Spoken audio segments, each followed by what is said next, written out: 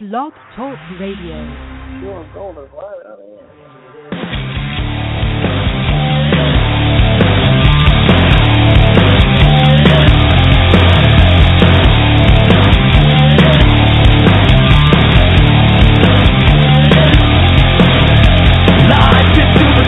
We've gotta be the body to rock it like we're never gonna see it again. We are exploding, the world is gonna know it. We'll rock it like you're never gonna see us again. Come on over. Come on over. And a very good evening to you all. It is 11:34, 34 minutes late. And Pure Gold is live on there for this Tuesday night, August the 4th, 2015.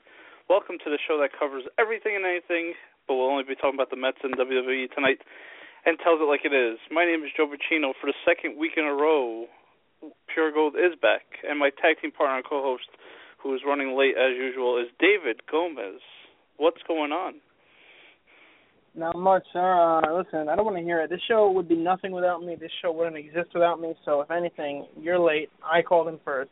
Folks, thank you for tuning in. As always, one of you out there listening, which is probably one of our dads, give us a call. As always, well, actually, the guest calling number is different now, 929-477-2593. Once again, 929-477-2593. Check us out at puregoldpg.com, which has not been updated in a very long time and will probably continue to not be updated for the time being. Sir, what do we have on tap this evening? Well, let's just say that a week has passed since we talked about the Mets and some WWE talk, and a lot has changed in about a week. So all I can say is we have a roller coaster. I feel like I just got off a ride from Great Adventure with the Mets, because I feel like we went from the lowest of lows to the highest of highs this year anyway, because where we left off was the Mets were coming up to the trade deadline, and it looked like they had made a trade for your cousin Carlos Gomez from the Milwaukee Brewers, and that trade just didn't pan out. So let's break that down first, because you're the one that broke the story to me. Obviously, definitely, maybe. And at that point, I'm sure that you were so frustrated that you were just ready to give up on the season. Well, I don't think anybody could sit here and say, as a Mets fan, that they thought or they really believed for 1 second that the Mets were going to pull through on some blockbuster move, a good move. They were going to do something that was going to make this team any good. When the fact that, when the Carlos, I was about to say Delgado or Beltran, when the Carlos Gomez deal fell through, I mean, we couldn't believe it. I came home that night, Wednesday night. I had no idea about the trade. My brother, calls me or texts me and tells me about it, and I'm like, what? So I go on Twitter, and all of a sudden I'm seeing everybody tweeting about it, how the deal's falling through, is the deal going to fall through, the deal may not happen. Then I'm, whatever, I'm not thinking no big deal. But then it turns out the deal did fall through, and then it turns out that, the Mets were balking at his hip, like they had a problem with it. Then, of course, to make matters even worse, and I'll go back to the hip in a second, to make matters even worse is the fact that the Brewers ended up trading him to the Astros the next day, I believe, if I'm not mistaken, and the Astros medical staff had no problems with his hip. And the problem I had with that whole thing with the Mets was that, the Mets medical team can't even diagnose their own players correctly. They're going to come and tell another team, hey, we don't like your player's got a problem. The deal was done according to all, people, all the sources, and then it fell through. And then, of course, we went into full-out panic mode. But, of course, it came back to the Mets being cheap, the Mets not wanting to spend money, because they did have Gomez under control for another year, so they would have had to pay him next year. Apparently the Brewers didn't want to chip in money, and once they didn't want to chip in money, that's when the whole his hip is a problem thing came up. So, that, of course, before we go into what did happen, sir, tell me what you thought about that. Give me your take on it. Well, I mean, you broke the story, and I figured it was typical Mets ownership, the Wilpons, the coupons, as we call them, were just backing out on an offer that they didn't want to sign this guy because he was making too much money. And, again, big market team, and they're a small market team playing in a big market. Obviously, New York City is the biggest market. And for them to not pull the trigger on the deal for a couple $1 million, again, it's not my money, but again, you're the New York Mets. Right. You got to step up to the plate. I felt like that this was another slap in the face. I felt like this was gonna be demoralizing to their starting pitching, that young starting pitching. So I was really upset. And then when I found out about Flores crying and the social media exploding and him, being sent off, not taking him out of the game. I mean, the guy. I wish I had the clip with Tom Hanks. There is no crying in baseball, but if the guy is crying, I mean, you got to take him out. He's obviously mentally not in the game. And I don't know what Terry Collins was thinking at that point, because if he was traded or not traded, either way, the guy is not there, and he's not going to help your team win if he's just crying because he doesn't want to be traded. He was a Met since he was 16 years old back in 2007. So I thought that the whole thing was a mess, sir, and I thought that was typical Mets. And it was awful, because I thought that after they didn't get Gomez, I didn't think they were going to go after someone else. Because I thought they were cheap. And then to compound matters, the Mets the following day are up 7-1 against the Padres at home, where they've been dominant all year, and they lose. There's a rain delay in the ninth inning, which really boggled my mind. But anyway, the Mets lose that game to the Padres, and at that point, sir, the season's pretty much over, dead and buried. Right. Yeah, I agree. I mean, there was a lot of people on Twitter. There was a talk the Mets were done. I mean, I thought it was a little too early to say the Mets were done, only because at that point they were only 4 games out.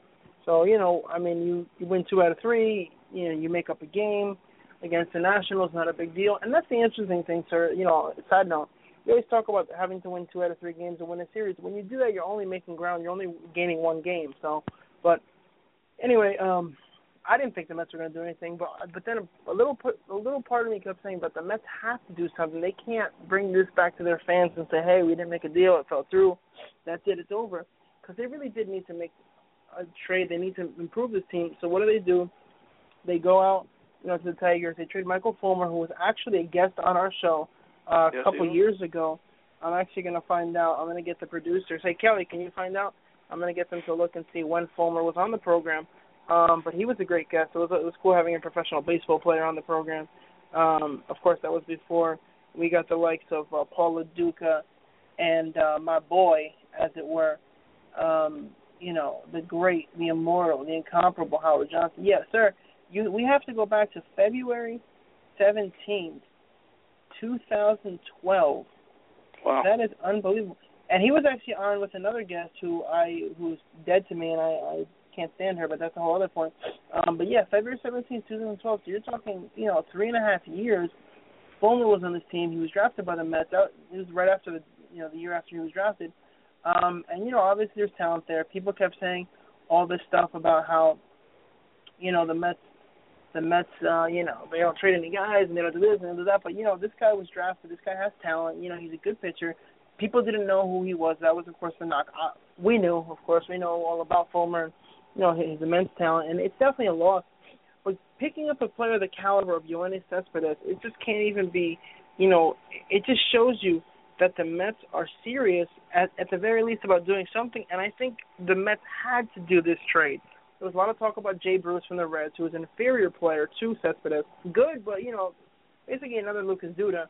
Speaking of which, Duda is on a monster tear, but that's neither here nor there. When you look at Cespedes, you look at a guy who's young. He's only been in the league 4 years. He's Cuban-born. He's been on a few teams, that's the only thing that's a little bit concerning. But let's look at his stats, sir. In 2012, I'm going to go year by year, from 2012 until now. 23 homers, 82 RBI, 292 batting average. 26, 80, 240. That's a terrible batting average. The next year, 22, 100, 260. Actually, no, I'm sorry. He, in 2004, what the hell is this? This doesn't make sense. All right, there's some sort of, oh, never mind. So he was traded, he was traded his totals, 22, 100, 260, not bad. And in 2015, his stats so far, 1865, batting 294. So his average has fluctuated a little bit, but he's back close to 300. The guy can knock in over 100 or close to 100. He can hit over 20 home runs. You're talking a guy who can easily do 25, 100, with the Mets. and be a huge presence in their lineup. And it goes to show you, because the game they won on Saturday, they won because Duda was hitting hot. But the fact that they intentionally walked Cespedes to pitch to Duda, which burned them, and it tells you, sir, when you have a big bopper in the lineup that talented as Cespedes, you have a threat, and people are going to pitch around him, which means other guys are going to get good pitches to hit there. Well, let's rewind just a little bit. What I want to know is, at what point did the Mets ownership and Sandy Alderson decide that they were going to still go for another bat? Was it the fact that they knew that the backlash was going to be so bad for not getting Gomez, or did they have something with Detroit? Because I think Detroit, pretty much you could tell, was in a rebuild mode, so they weren't going to be upset by losing Cespedes, especially if they weren't going to contend this year. I mean, they started trading pieces off, so Cespedes made the right sense. It made sense for the Mets to go after him because, again, the Tigers were not going to go anywhere this year. So I want to know who contacted who. I mean, if you were to guess, would you say that the Wilpons told Sandy, or did Sandy tell the Wilpons, listen, we could get Cespedes, the Tigers aren't going nowhere, I'm sure we could just give up somebody like Fulmer. Do you think that's how the deal went down? Well, from what I've read, the Tigers were very insistent on getting Fulmer. You know, they wanted Fulmer, they held their ground, and Sandy was like, you know what, he's a good player, let's give up. I mean, you got to give up talent to get talent, and that's a fact. And the Mets did that. The Mets didn't give up a sorry player. I think the problem, though, is the problem that the Mets have here is, you know, they're not going to re-sign him most likely because he has a clause in his contract where if he's not signed 5 days after the World Series ends, then he has to become a free agent. And the Mets won't be able to re-sign him until May 2016, which, of course, is a month into the season. So odds are he's not getting signed. He's probably going to want a lot of money, but I think the Mets should sign him. I think this guy is going to bring – imagine David Wright gets healthy and he's half the player he used to be. Imagine Travis d'Arnaud finally stays healthy and he's half the player he could be. You put these guys, Duda hitting 30 home runs, you put these guys in this lineup, you know, Conforto will get his first home run yesterday. The Mets can have a very good team, sir. Don't you think that you're going against exactly what you said last week when you said that baseball is like a now thing where we shouldn't even focus about next year? I mean, this is now that we got Cespedes, I would think that we would mostly focus on this year with this young pitching, this great starting pitching that we have, and now we've actually have a lineup that is pretty formidable, especially if Dave Wright comes back and is half the man or half the player that he was, because that's another bat that you have to give a little props to. So I think that we focus on this year and this year only and worry about next year, because at this point the Mets are starved for getting back to the playoffs. They're starved for a title, no less. And I think that we just need to really focus. And you know that Cespedes is going to have a great year this year. He's going to have to try hard because he is a free agent at the end of this year, so he's going to want that big contract. So I think it's a win-win all around. I think realistically, the Mets would be – the Mets, forget about winning a World Series. The Mets need a winning season this year, which they haven't done in 6 years. Interestingly enough, the other team who's just as bad is the Astros, and they're one of the better teams in baseball this year. You know, the Mets they went from on Thursday losing that horrible game, being 3 games out, to now being a game up, and they're in first place by themselves. You know, so they went from second to first. Again, Cespedes hitting 3 doubles yesterday, just raking the ball, missing home runs, you know, by very little. Could have easily had a 3-homer game.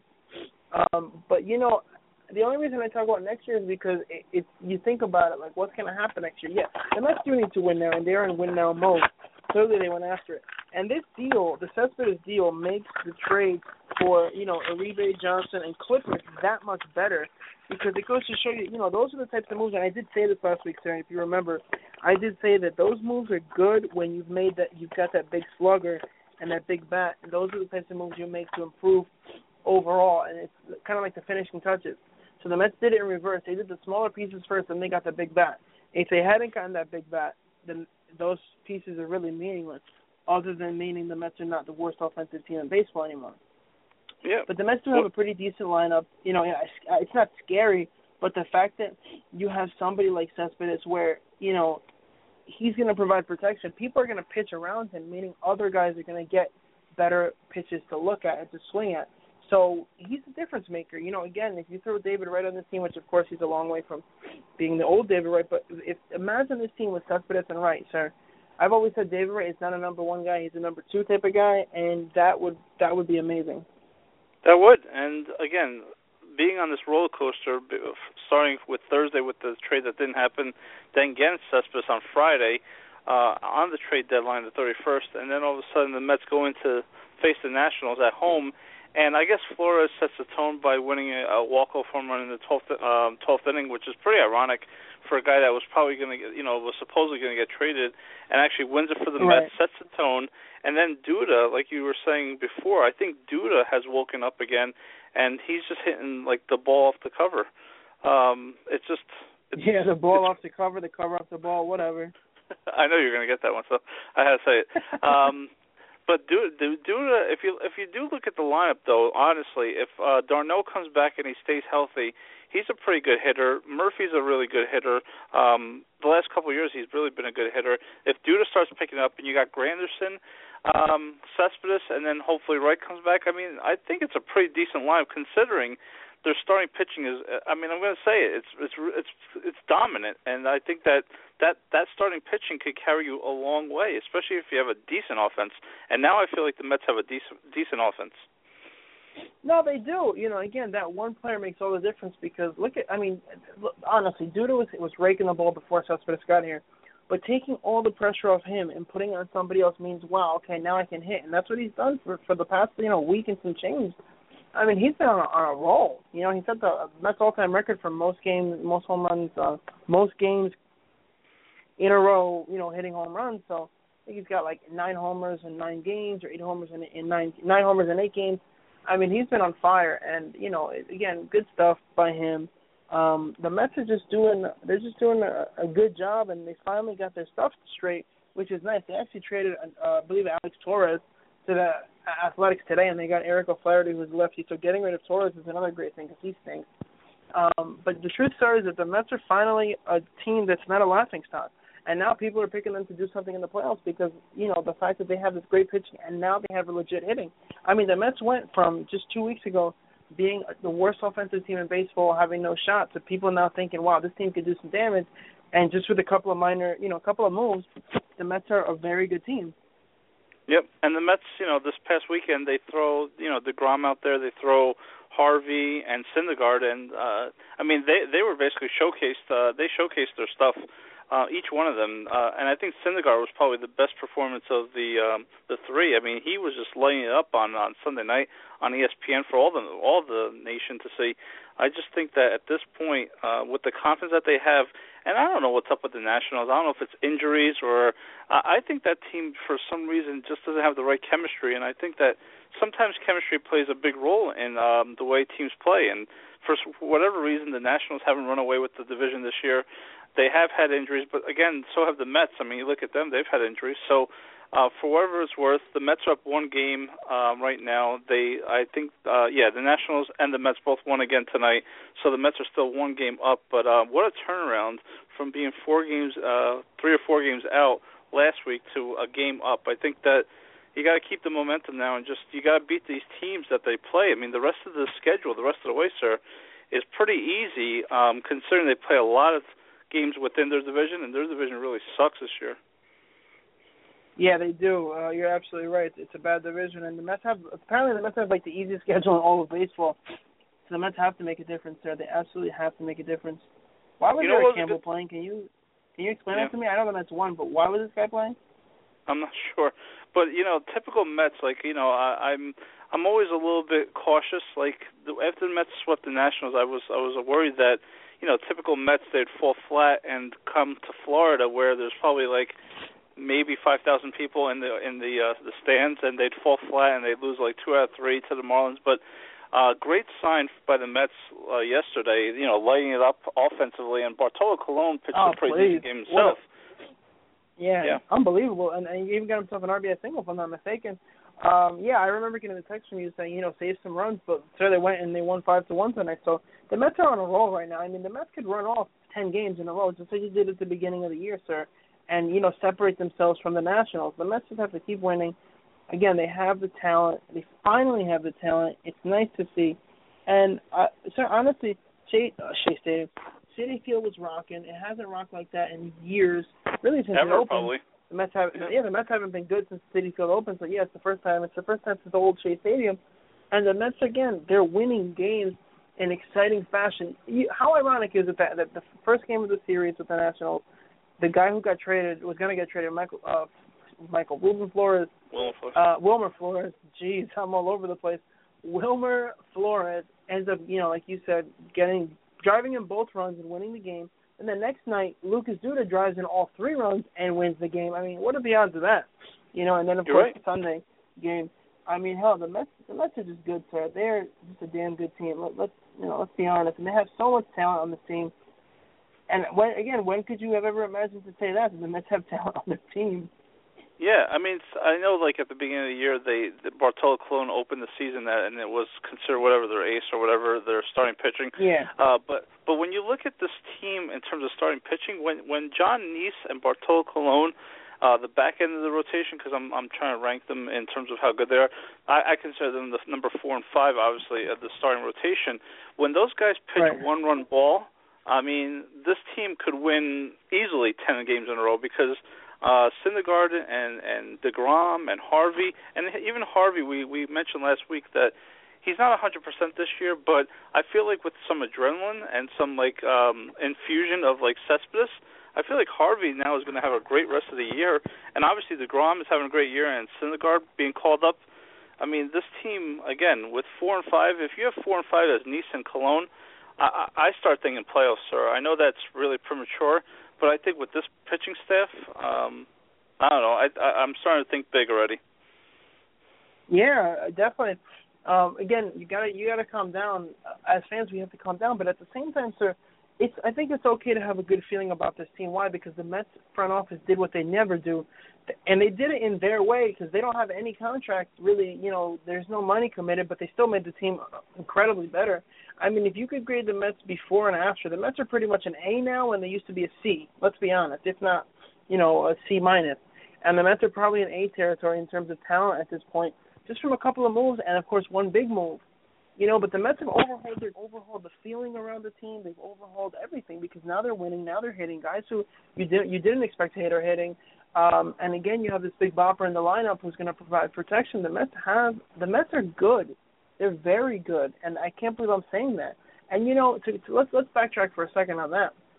At the beginning of the year, neither one of us thought they'd be any good. I didn't think it. You didn't think it. I thought they'd have another losing season. I was close to it up until recently. I was very close to that prediction. But for anybody to think that the Mets would be this good at this point and be in first place in August, you are on crack. Because the truth of the matter is the Mets are not here right now if they don't have Cespedes, if they don't have these other guys that they've traded for. The Mets don't make these moves. The Mets will probably be buried by now. Let's be honest, sir. And that is not the talent they started the year with. So the fact that they're here now is because of trades and moves. It's not because the Mets were this good from the beginning of the year. Would you agree with that? I would agree with that. I mean, nobody thought that the Mets would be bringing up Syndergaard this year. I don't think that with the Parnell injury, I don't think a lot of people had question marks on Familia.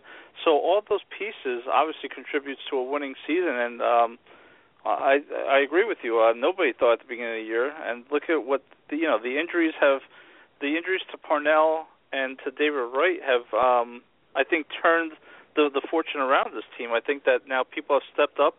The Mets decide that this is the year to pull the trigger on those young guns and bring them up with Harvey, and with that comes the reason why I'm really excited. Not only do I think that the starting pitching is really good, but I feel like there's so much parity in baseball. There's not one dominant team in the National League. Yeah, the Cardinals have a good record, but you know what? They don't have Chris Carpenter. They have some other good starting pitching, but nobody really scares me in the National League. The only team, I don't want to put the horse before the cart. Is that right? The horse before the cart? Yeah, I think that is. No, I think it's the cart before the horse, actually, because the horse always goes in front of the cart. So that's there you go. Beautiful. But if you ask me, the one team that I'd want to face right now, because I want that rematch from 15 years ago, is if the Mets are going to be good and go all the way and get to the World Series, I want them to play the Yankees, because I want a rematch from 2000, and I want all the Yankees fans to shut the hell up after the Mets starting pitching just dominates that offense. I think the Mets starting pitching would dominate just about any offense, and the thing is, that's the what's the word I'm looking for here? That's the whole crux of the situation. So if the Mets get into the playoffs and they hit decently, they're gonna do damage, because they have probably one of the best, definitely one of the best starting rotations in all of baseball. And those guys, the Harveys, DeGrom, Syndergaard, they can dominate. They will dominate. And I think if the Mets get in, the Mets get out of the first round. I think the Mets go far, sir, honestly. And, I mean, if the Mets could ever win a World Series, that would be amazing, because at the end of the day, when they don't re-sign anybody and all these guys are gone, because I don't think any of them are under contract for next year, we can live off this World Series like we've done the past, 30 years. We can live off this one for another 30.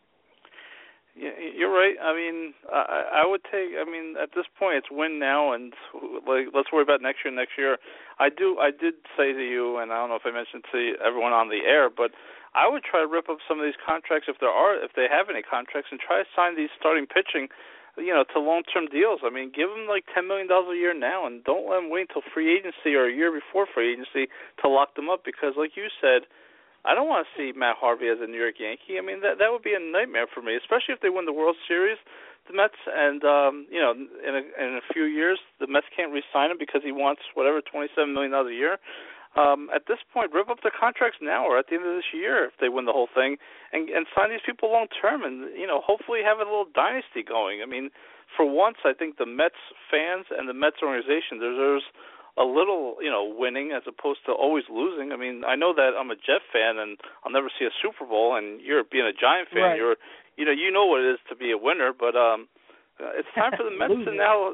I think now's the time, because think about this: in the '80s when the Mets had that dominant starting pitching, they only won one title. I don't know if that was drug related or just the team just didn't get along. Drug related, and Frank Castle related also. So let this be the era of the Mets now. Forget about the 80s. Let's forget about 86. Let's move on and win a couple titles. I know that's definitely putting the cart before the horse, but I think that with this starting pitching, as long as they stay healthy, and that's a big if, obviously, because you see Wheeler is out with Tommy John, and Matt Harvey just came back from Tommy John. I think that I agree with you more than ever that it's a now sport. You got to win now. If you got the guns, you got the horses. Let's giddy up and go, because at this point there's no dominant team in baseball. Yes, the Yankees are playing good, but I think that starting pitching always beats good hitting. So at this point we have the best starting pitching, I think. I agree, and it is a win now time, and the Mets need to win. Mets need to go out, so they need to do it. And again, the atmosphere at Citi Field was amazing from what I've heard. I mean, that place was rocking. It was packed. Second most amount of people, second highest attendance, et cetera, et cetera. I mean, this team has a chance to do something special, and I hope they do. I hope we're not talking about how the Mets came short, come October. But we'll see, sir. We can't get ahead of ourselves, but it's exciting to be a Mets fan. I'll say that much. Yep, from the lowest of lows to the highest of highs, the Mets have definitely done that to every Met fan the past 7 days. So that's really all I have on the Mets. We should take a break, and unfortunately, again, from the highest of highs to the lowest of lows, we'll come back and talk about the WWE and the passing of probably one of the biggest legends of all time. So let's take a quick break and talk some WWE when we get back.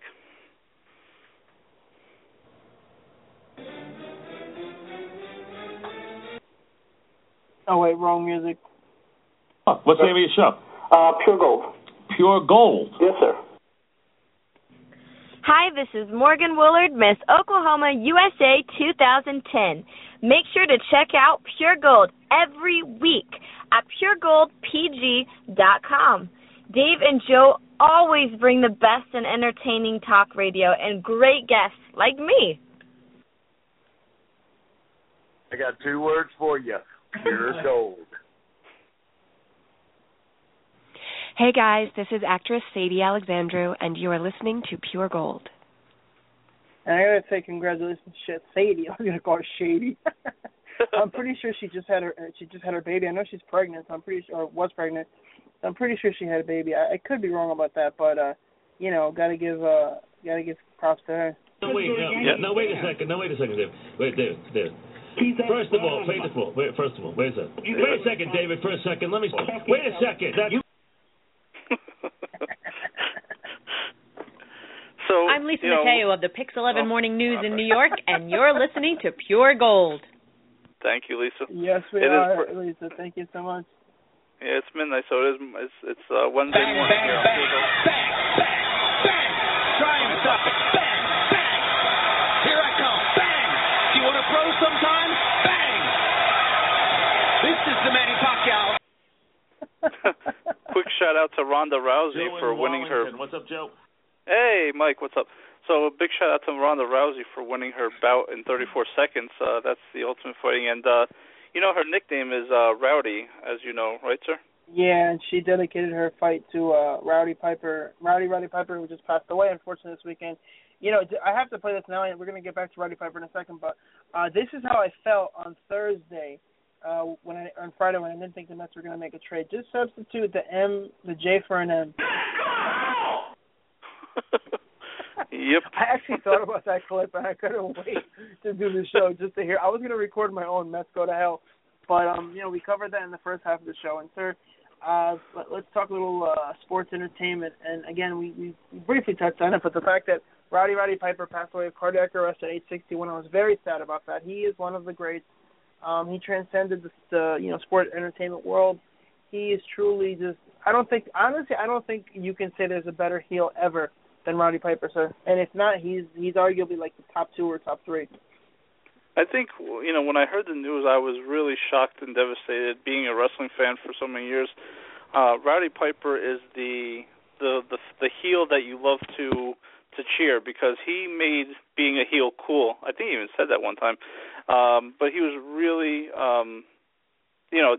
when I found out that Dusty Rhodes had passed away, I was shocked. When I found out that Rowdy Piper passed away, I was even more shocked. So to put that into perspective, I mean, it was just really sad to hear that he had passed away.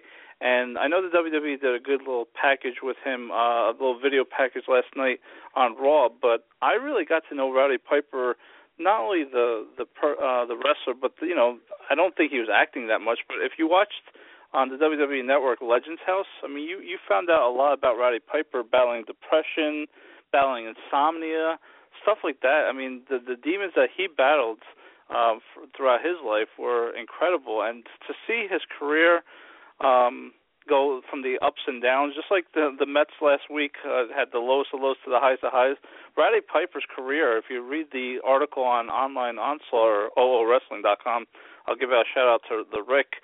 The Rowdy Piper, wow. I mean, again, popular, then gets, demoted, gets fired, gets released, and then he had these ups and downs throughout his career. But all in all, sir, he made WrestleMania 1. As big as Hulk Hogan made WrestleMania 1, he made WrestleMania 1 on the heel side because there was no way that Hulk Hogan was going to go over unless he had a great heel like Rowdy Piper. You're right. You're absolutely right. Hogan, he was almost as big a heel as Hogan was a face because let's be honest, Hogan is the biggest face of all time. Nobody comes close. Not Austin, who wasn't even a true face, not Cena. Hogan was more over than anybody. When Hogan was hot, nobody comes close, honestly. I really don't think that's in question. But Piper was able to match that level of face with his own brand of heel.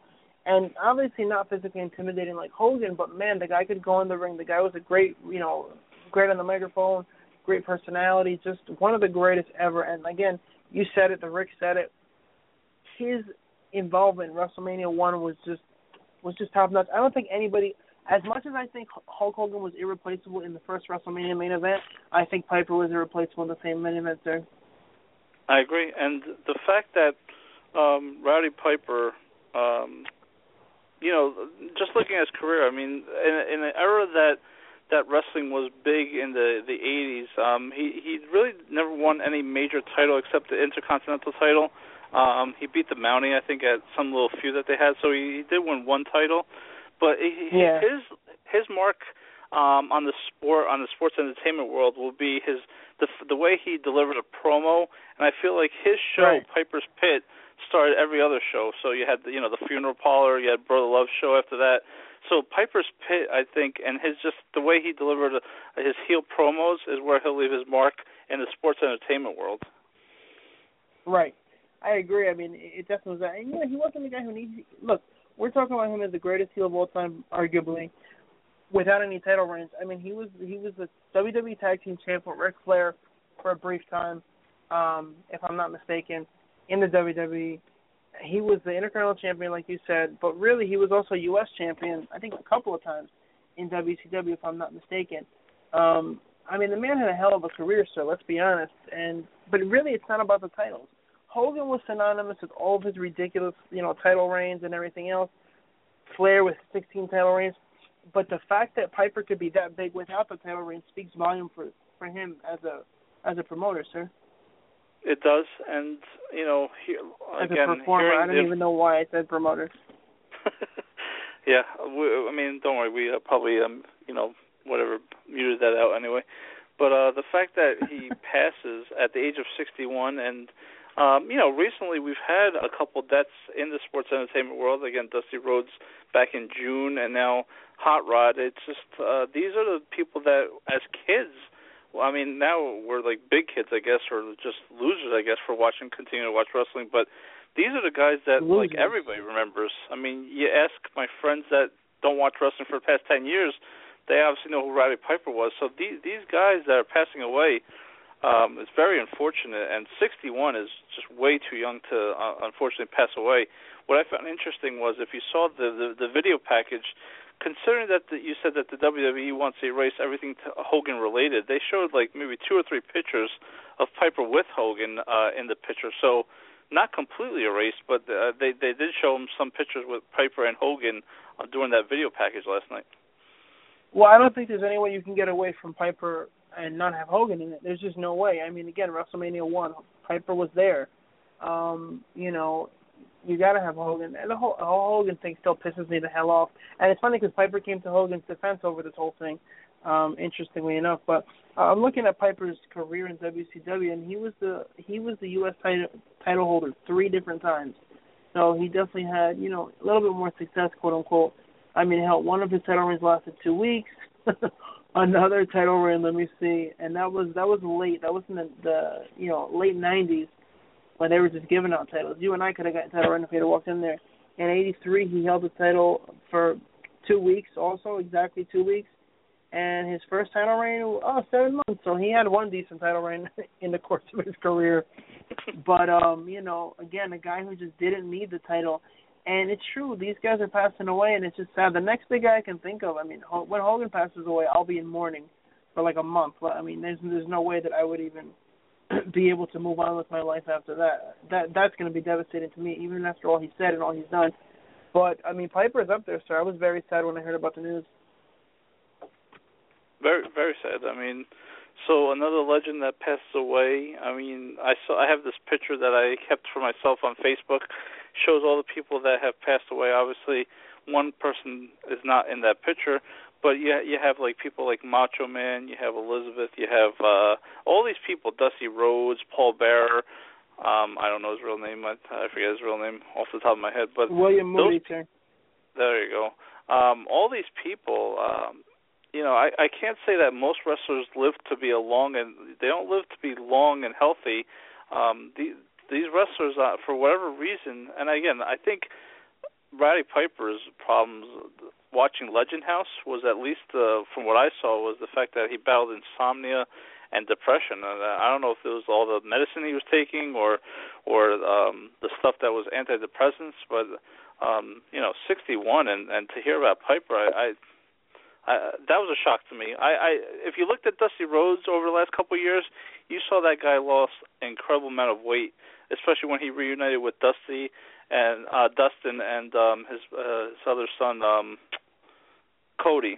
So you could see that something was up with him. I did not expect to hear Piper passing away this past Friday. Total shock to me. Total shock. Yeah, big sad. You know, it's a big hole left by Piper. It was sad, sir. I was definitely not. You know, it hit me hard. I can't lie. And again, when I look at Randy Savage, and he passed away, that hit me hard. The Warrior dying was really difficult because we were actually doing a show when he passed away. And I broke the news to you guys, you and Pyro, who was on the air with us. And it was just, we had just seen him. We had just saw, you know, he was there the day before. He was there at WrestleMania. And that was just bizarre. There's no other way around it. It's just totally bizarre. You know, almost like the equivalent of Hogan coming back, you know, winning the title and then dying the next day. Like, it was just such a big, strange thing, you know. And I was never the biggest Warrior fan, but that was weird and sad at the same time because he was so prominent in our minds. It's not like he disappeared, you know, because Dusty's behind the scenes in WWE. Roddy, we haven't seen him in a while. I mean, these guys aren't at the forefront. Warrior was at the forefront. He passed away. So, you know, again, just the sadness that comes upon you when you hear about your childhood stars passing away. And Hogan and Flair are the only two guys that I can think of who are still around, you know, of that generation who really just when they pass away, the wrestling world is going to stop. Yeah. What's also interesting is that you mentioned how we were doing the show when you told us about the war with Warrior passing, and then I think about, you know, when we were together for other passings. I mean, I'm just going to mention, like, we were together for that whole Chris Benoit debacle, but, you know, other deaths like, you know, Owen Hart, and even finding out about Eddie Guerrero Jr., those deaths were really shocking and sad. I mean, I'm sure you remember that night watching that, I don't remember what the pay-per-view was called, but Owen Hart passing away, and even, you know, Eddie Guerrero finding out that, yeah, over the edge, and Eddie Guerrero passing away.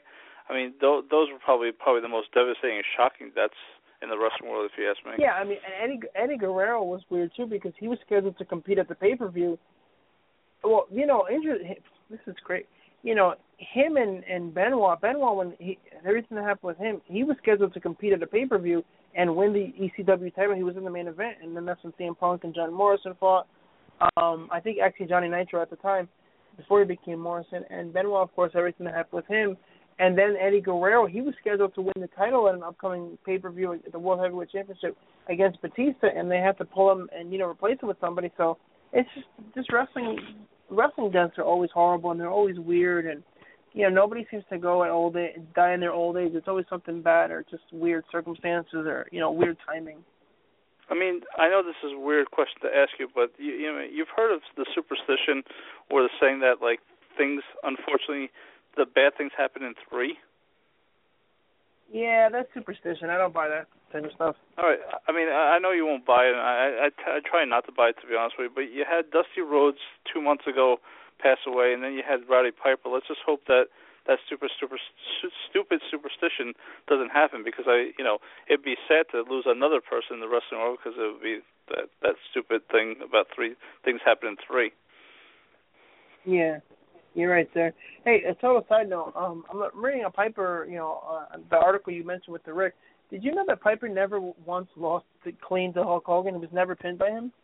Yeah, I did, and that's why I thought the article was really... Yeah, the article was really good, and I suggest that you read the whole thing after we go off the air. The only other thing about wrestling I want to mention was, and sports entertainment related, is the fact that John Cena took on Seth Rollins last week for the U.S. Open title challenge, and suffered a broken nose, and still was able to wrestle and finish that match, which was pretty incredible. If you see the pictures and the video of John Cena breaking his nose with Seth Rollins when he gets a knee to the nose by Seth Rollins, I thought that, we rip John Cena when we call him Super Cena, but in this regard, he was actually Super Cena, was able to finish the match, and it was actually a really good match, if you ask me. I didn't watch it, but I still have it on my DVR to watch, because I saw the pictures of his nose, and it looks pretty bad, sir. It looks pretty bad. And now they're setting up for, and I think Cena will be ready in time for SummerSlam. He had some emergency surgery to fix his nose, and because he had some breathing situation. Right after that, I think he was taken to a hospital, and they performed some surgery on his nose.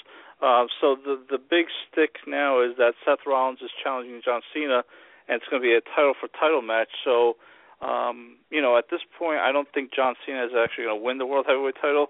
So I could see Seth Rollins actually winning somehow and keeping both. Obviously, he's going to relinquish the U.S. title the next night, and then they'll probably have like a tournament, and you'll have somebody like either Cesaro or even Kevin Owens or something like that win the U.S. title, even Neville.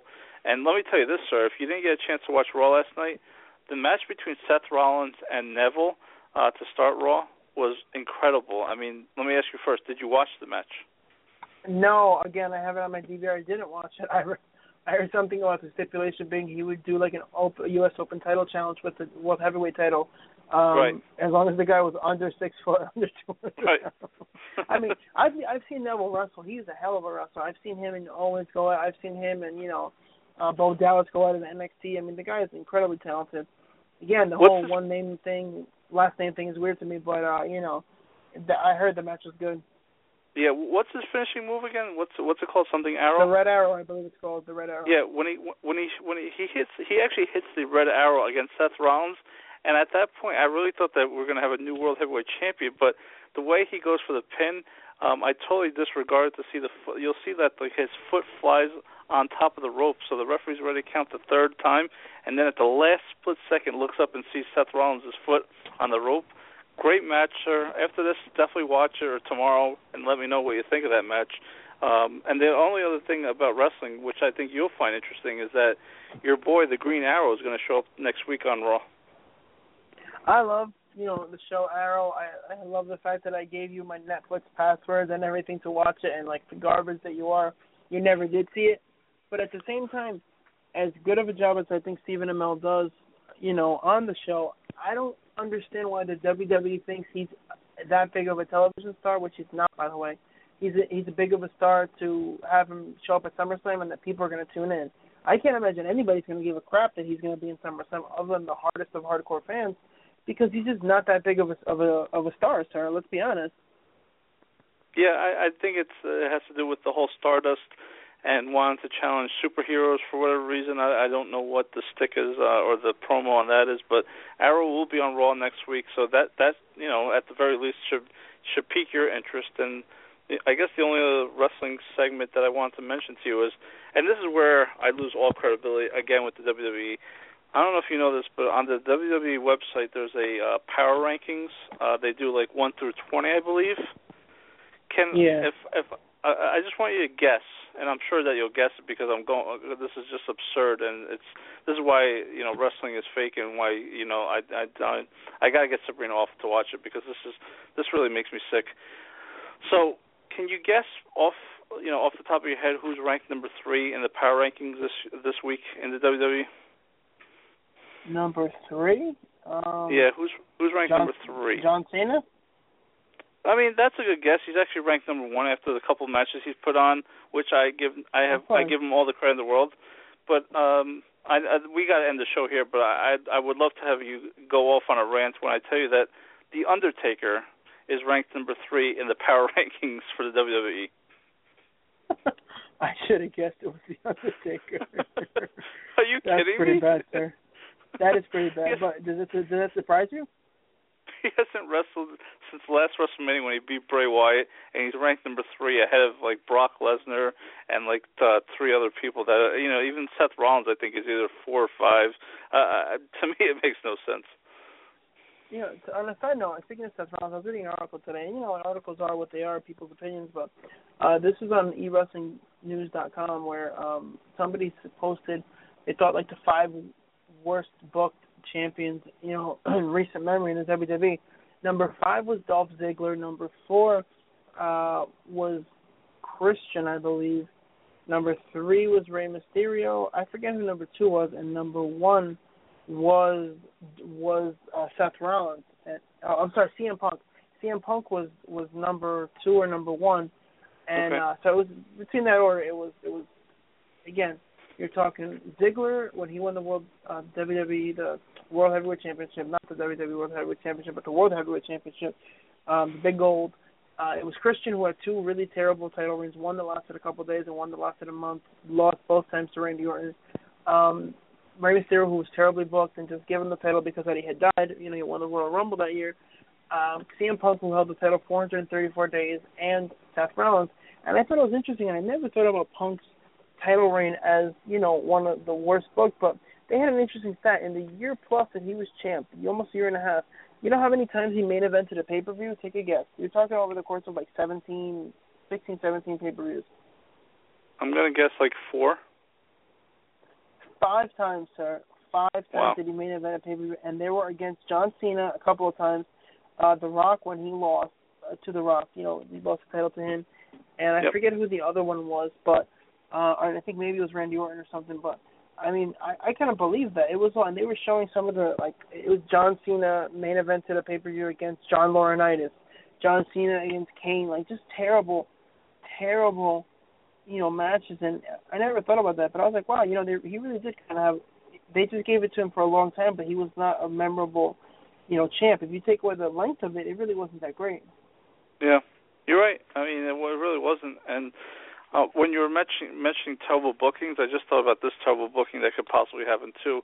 If Seth Rollins doesn't win the World Heavyweight title, I could see Cena winning the World Heavyweight title, and then Sheamus actually cashing in and then being the World Heavyweight champion. So, I mean, I don't think I could see that money happening no matter who wins. To be honest with you. You can, right? Because I don't see the Money in the Bank champion holding that belt, holding that briefcase all the way until WrestleMania again. So we've seen Daniel Bryan win the World Heavyweight title or the WWE title at the time by being Cena, and then Randy Orton, Triple H and Orton turning on Daniel Bryan. So SummerSlam is usually the second biggest pay-per-view of the year. Now that's 4 hours, which, it's an absurd 4 hours. I could see Sheamus actually cashing in if John Cena does win the World Heavyweight title. I agree, sir. We'll see what happens. All right, sir. Well, thanks for having a show. I thought that we were going to have to reschedule it for Thursday, but Tuesday nights is probably the best night to recap because we can talk about Raw, we can mention the Mets, and any other things that Pure Gold likes to talk about. Do you know? Shame on you! Do you know where we were when I went on those rants? Do you know I was in my kitchen, I believe, when we did that show? Yeah, I wouldn't be surprised if I was there. You were there. Oh, that's right, I was. I forgot about that. I like turtles. All right, sir. Take us home, and we'll see you next Tuesday. Go to hell! Yes. Folks, thank you for tuning in. Again, whoever's listening, we have no clue. Probably nobody. But thank you so much, Blog Talk Radio, for allowing us to even do this show. It's kind of strange to be in the routine of doing, 2 weeks in a row. I mean, this is the first time in a long time. We went from no shows in, a year, almost a year and a half? I forget how long it was, to now, coming up with, almost a year, to now coming up with 2 shows in a row. So that's a big deal, sir. So we're good for the 2 years, I think. I don't think we have to show up until 2017. But folks, thank you for tuning in. Check us out, PureGoldPG.com. Make sure you tune in next week, where I do believe we will be back on Tuesday night, same time, 11:34. Woo, woo, woo. God, I love it, sir. Steak! They sure do. Folks, have a good evening. What's the name of your show? Pure Gold. Pure Gold. Yes, sir. I got 2 words for you. Pure gold. You guys are awesome. Woo!